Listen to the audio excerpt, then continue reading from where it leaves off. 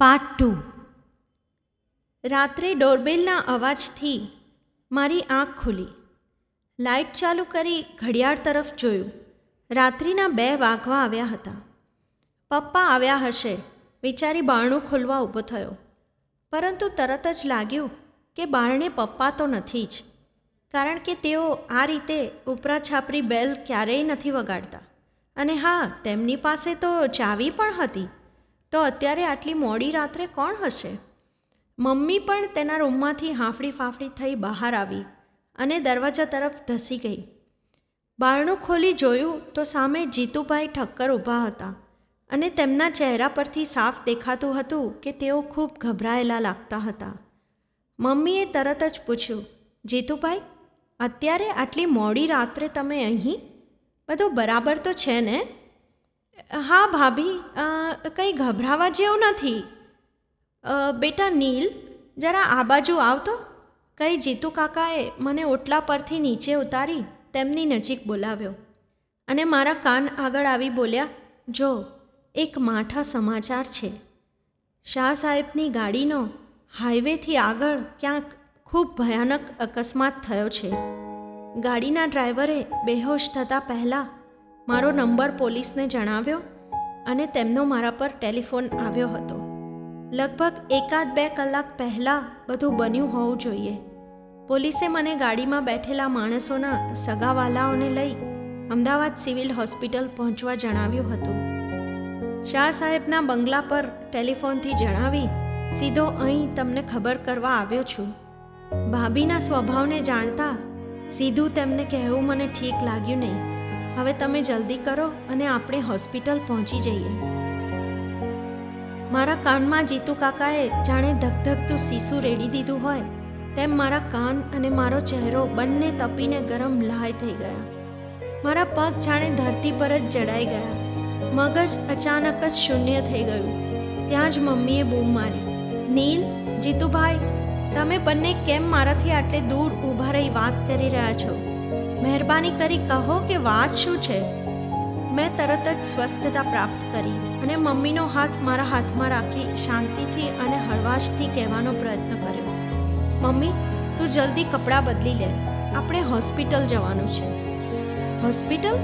પણ કેમ? કોણ બીમાર છે? શું વાત છે? નીલ, તારી જીભ કેમ થોથવાય છે? તારો ચહેરો કેમ આવો ફિક્કો જણાય છે? શું વાત છે? મમ્મીએ જાણે પ્રશ્નોની ઝડી વરસાવી દીધી. મમ્મી, શાહ સાહેબની કારનો અકસ્માત થયો છે અને તેઓને હોસ્પિટલમાં ખસેડાયા છે. અકસ્માત? શાહ સાહેબની ગાડીનો? અને તારા પપ્પા? એમને તો કંઈ નથી થયું ને? એ તો બરાબર છે ને? બોલ ભાઈ, નહીં તો હમણાં મારો જીવ નીકળી જશે. જીતુ કાકા તરત મમ્મી પાસે દોડી આવ્યા. જુઓ ભાભી, આમ હિંમત હારવાથી કામ નહીં ચાલે. જ્યાં સુધી હોસ્પિટલ ના જઈએ ત્યાં સુધી અસલ વાતની ખબર નહીં પડે. તમે સમય વેડફ્યા વિના સિવિલ હોસ્પિટલ પહોંચી જાઓ. અમારા ઘરની લાઇટો ચાલુ જોઈ અને થોડો શોરબકોરનો અવાજ સાંભળી સુમન માસી અને પ્રમોદ માસા પણ બહાર આવી ગયા. 1 મિનિટમાં પરાગ અને રચના પણ જાગીને બહાર આવી ગયા. મમ્મીને કપડાં બદલીને આવવામાં 2-3 મિનિટથી વધુ સમય નહીં લાગ્યો. ત્યાં સુધીમાં જીતુ કાકાએ બધાને પરિસ્થિતિથી વાકેફ કર્યા. પરાગે કોઈ પણ જાતના પ્રશ્નો પૂછ્યા વિના મારા ખભે હાથ મૂકી મને ફક્ત એટલું જ કહ્યું, નીલ, તું તારી જાતને સંભાળજે યાર, બધું સારું થઈ જશે. ઈશ્વર આપણી સાથે જ છે. મેં પણ એની સામે જોઈ આંખોથી એની વાત સ્વીકારી. સુમન માસી અને રચનાએ મમ્મીને સંભાળી લીધી. પ્રમોદ માસા અને જીતુ કાકા સોસાયટીના નાકા પરથી રિક્ષાઓ લઈ આવ્યા અને અમે બધા રિક્ષાઓમાં ગોઠવાયા અને હોસ્પિટલ તરફ રિક્ષાઓ ઝડપથી ગતિ કરી રહી હતી. થોડી વારમાં જ અમે સિવિલ હોસ્પિટલ પહોંચી ગયા. જીતુ કાકાએ તુરંત માહિતી મેળવી લીધી કે મારા પપ્પા અને બીજા એમની સાથેના માણસોને ક્યાં લઈ જવામાં આવ્યા હતા. હું અને મમ્મી બંને અત્યારે કાંઈ પણ વિચારવાની પરિસ્થિતિમાં ન હતા, એટલે જીતુભાઈની પાછળ ઝડપથી ગતિ કરી રહ્યા હતા. ઉપલા માળે પહોંચ્યા પછી અમને જાણવા મળ્યું કે શાહ સાહેબ ઘટના સ્થળે જ મૃત્યુ પામ્યા હતા. ડ્રાઈવરને બંને હાથ પગમાં સખત ઈજા થઈ હતી. અને મારા પપ્પાને માથામાં સખત ઈજા થવા પામી હતી અને અત્યારે એમના ઓપરેશન માટે તાત્કાલિક તૈયારીઓ ચાલી રહી હતી. સુમન માસી અને પ્રમોદ માસા સતત મારી મમ્મીને સાંત્વના આપી રહ્યા હતા અને તેવી જ રીતે પરાગ અને રચના થોડી વારે મને ધીરજ આપવાનો પ્રયત્ન કરી રહ્યા હતા. અમે બધા ઓપરેશન થિયેટરની બહાર આમથી તેમ આંટા મારી રહ્યા હતા અને જ્યારે એકબીજાની સામે આંખ મેળો થાય ત્યારે કોઈક મુખ વાતચીત કરી લેતા. હું મનોમન ભગવાનને પ્રાર્થના કરી રહ્યો હતો કે મારા પપ્પા પહેલાંની જેમ હેમખેમ ઘરે પાછા આવી જાય. મમ્મીની સામે જોવાની કે તેની સાથે વાત કરવાની હિંમત મારામાં હતી નહીં. લગભગ સવારના 5 વાગ્યાની આસપાસ ડૉક્ટર ઓપરેશન પતાવી બહાર આવ્યા અને અમને જણાવ્યું કે રમાકાંતભાઈનું ઓપરેશન અમે કર્યું છે, પરંતુ તેમના મગજ પર ઈજા થઈ હોવાના કારણે અત્યારે અમે નક્કર પરિસ્થિતિ જણાવી શકતા નથી. આવતા 48 કલાકમાં ખબર પડશે કે એમના પર ઓપરેશનની કેટલી અસર થઈ છે. પપ્પાને આઈસીયુમાં ખસેડવામાં આવ્યા અને રાહ જોવાનો સિલસિલો ફરીથી શરૂ થયો. થોડી વારમાં શાહ સાહેબનો દીકરો અને દીકરી પણ પપ્પાની ખબર પૂછવા આવ્યા. તેમનું દુઃખ તો મારા કરતાં પણ ઘણું હતું. શાહ સાહેબના મૃત્યુનો આઘાત બંનેના ચહેરા પર સાફ દેખાતો હતો. હું તેઓને પહેલાં પણ 2-3 વાર મળી ચૂક્યો હતો. તેમની માતાના મૃત્યુ પછી તેઓ મોટા ભાગે તેમના મામાના પાસે અમેરિકામાં જ રહેતા હતા, પરંતુ દર વર્ષે દિવાળી અથવા નવરાત્રિ જેવા તહેવારો માટે અચૂક આવતા. શાહ સાહેબના દીકરી શ્વેતાબેન મમ્મીની નજીક ગયા. મારી મમ્મીએ તરત ઊભા થઈ એમને બાથમાં લીધા અને બંને રડી પડ્યા. જો આંટી, જે થવાનું હતું એને તો આપણે રોકી શક્યા નથી, પરંતુ મને વિશ્વાસ છે કે રમા અંકલને જલ્દી સારું થઈ જશે. મમ્મીએ રડતા રડતા ડોકું હલાવ્યું. તેણે કહેવાનું ચાલુ જ રાખ્યું, મારી મમ્મીને તો ભગવાને વર્ષો પહેલાં જ છીનવી લીધી હતી અને આજે મારા ડેડીને પણ તેમની પાસે બોલાવી લીધા. અમે કેટલી વાર પપ્પાને કંપની વેચી દેવા જણાવ્યું હતું, પરંતુ તેઓ હંમેશા વાતને ટાળી દેતા અને અમે પણ એમ સમજતા કે ચાલો તેઓ એકલા છે તો કામમાં એમનું મન લાગેલું રહેશે. પરંતુ ક્યાં ખબર હતી કે આવો દિવસ પણ જોવો પડશે. પિતાને ગુમાવ્યાનું દુઃખ શ્વેતાબેન સહી શકતા ન હતા. હવે તેમનો અવાજ પણ તરડાવા લાગ્યો હતો. હું, વિવેકભાઈ એટલે કે શ્વેતાના મોટા ભાઈ અને સુમન માસી તેમની નજીક ગયા.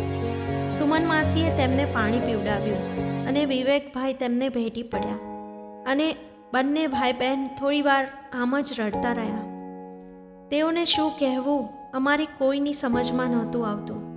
પ્રમોદ માસા અને જીતુભાઈ પણ અમારી બધાની નજીક આવીને ઊભા રહી ગયા અને જીતુભાઈ એ બંનેને થોડી સાંત્વના આપવાનો પ્રયત્નો કરતા રહ્યા. જીતુભાઈ પણ ઘણા વર્ષોથી શાહ સાહેબની કંપનીમાં કામ કરતા. એમના રમૂજી અને મળતાવડા સ્વભાવથી એ હંમેશા બધાને યાદ રહી જતા. શાહ સાહેબની કંપનીમાં કામગીરી ઉપરાંત તેઓ જમીન મકાનની લે વેચ કરવી, તેને ભાડે આપવું વગેરે અલગ અલગ ઘણા કામો કરતા. ટૂંકમાં ખટપટિયા સ્વભાવના માણસ હતા. તેમની ઓળખાણો પણ ઘણી સારી જગ્યાઓએ હતી. આજે પણ આખી રાત તેમણે અમારા બધા માટે ખૂબ દોડાદોડી કરી હતી. એટલી વારમાં ચાનો થર્મોસ અને ગ્લાસ લઈ એક છોકરો આવ્યો અને બધું જીતુ કાકાના હાથમાં આપી ચાલવા માંડ્યો. જીતુ કાકાએ વાતાવરણ હળવું બનાવવા બધાને ચા હાથમાં પકડાવી અને બધાને થોડા ઘણા હળવા બનાવવાનો પ્રયત્ન કર્યો. બીજો દિવસ પણ આમ જ આઈસીયુની બહાર રાહ જોવામાં પસાર થયો. ડૉક્ટરોનું મંતવ્ય હજુ એ જ હતું કે પરિસ્થિતિ જેમની તેમ જ છે, કોઈ સુધારો વધારો નથી. એ દરમિયાનમાં મેં અને પરાગે મમ્મીને સમજાવી સુમન માસી સાથે થોડો આરામ કરવા મોકલી આપી હતી. પ્રમોદ માસા પણ અડધા દિવસની નોકરી કરી પાછા અમારી સાથે જોડાયા હતા. જીતુ કાકાએ શાહ સાહેબના અંતિમ સંસ્કાર વગેરેની જવાબદારી સંભાળી હતી. તેની વ્યવસ્થા કરવામાં તેઓ ખૂબ દોડાદોડી પણ કરી રહ્યા હતા. રાત્રિના લગભગ 8 વાગે નર્સ આઈસીયુમાંથી દોડીને બહાર આવી અને ડૉક્ટરને બોલાવી લાવી. 1-2 મિનિટમાં ડૉક્ટર અને તેમના બીજા આસિસ્ટન્ટ બધા આઈસીયુમાં દોડી ગયા. કંઈક અજુગતું બન્યાનો અણસાર અમને બધાને આવી ગયો હતો, એટલે અમે બધા આઈસીયુના બંધ દરવાજામાંથી અંદર જોવાનો પ્રયત્ન કરી રહ્યા હતા. ડૉક્ટરો અને નર્સ મારા પપ્પાની ચારે તરફ ઊભેલા હતા. તરત જ એક ડૉક્ટર બહાર આવ્યા અને પ્રમોદ માસાને સંબોધીને બોલ્યા, રમાકાંતભાઈની પલ્સ ખૂબ ધીમી પડતી જાય છે. મગજની ઈજાના કારણે અવયવોનું બ્લડ સર્ક્યુલેશન અટકી ગયું છે. હવે અમે આશા છોડી દીધી છે. કદાચ વધુમાં વધુ 15થી 20 મિનિટ. ડૉક્ટરના આ બોલવા સાથે જ મમ્મી જમીન પર ફસડાઈ પડી અને મોટેથી બૂમ પાડી ઉઠી, ના ના ડૉક્ટર સાહેબ, એવું ના બોલો. ઓ ભગવાન, મારી સાથે આટલો મોટો અન્યાય ના કર. ચાહે તો એમના બદલે મને લઈ જા, પરંતુ મારા જીવનનો એકમાત્ર સહારો ના છીનવી લઈશ. આટલો નિર્દયી ના બનીશ મારા દીનાનાથ. આઈસીયુમાંથી એક પછી એક બધા ડૉક્ટરો બહાર નીકળી આવ્યા અને અમને અંદર જવાનો ઇશારો કર્યો. પરાગે મારો હાથ મજબૂત રીતે પકડી રાખ્યો હતો. એ મારા શરીરમાં થઈ રહેલી ધ્રુજારીને અનુભવી રહ્યો હતો. અમે બધા પપ્પાની સમ્મુખ જઈ ઊભા રહી ગયા. બધાની આંખોમાંથી આંસુ વહી રહ્યા હતા. પ્રમોદ માસા દોડીને એમની પાસે રહેલા થેલામાંથી ભગવાનનો ફોટો અને ગંગાજીનું પવિત્ર જળ લઈ આવ્યા.